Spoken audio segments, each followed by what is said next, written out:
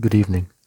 This is a reading from a poem called I Talk Too Much, from a collection titled Fewer Roses in 1986. I talk too much about the slightest nuance between women and trees, about the earth's enchantments, about a country with no passport stamp.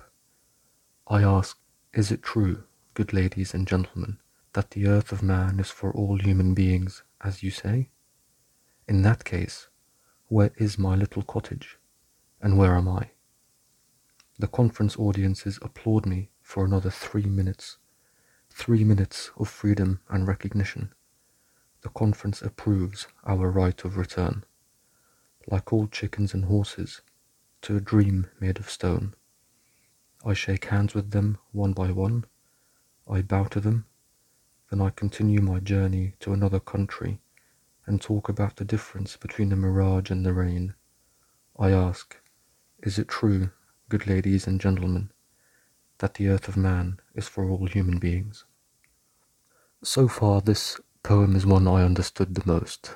Darwish is describing his experience as a famous poet, traveling from place to place, performing and being applauded, preaching to the choir, as it were. The right of return that he mentions is a long-standing dispute within the Israeli-Palestinian conflict, and it has affected the personal life of this poet in particular. Darwish is from a village called Birwe in the Galilee region of what was then Palestine. When he was 6 years old in 1948, the Arab-Israeli conflict broke out. What the Israelis called the War of Independence, the Palestinians called Al-Nakba, or the catastrophe. Hundreds of villages, including that of Darwish, were destroyed.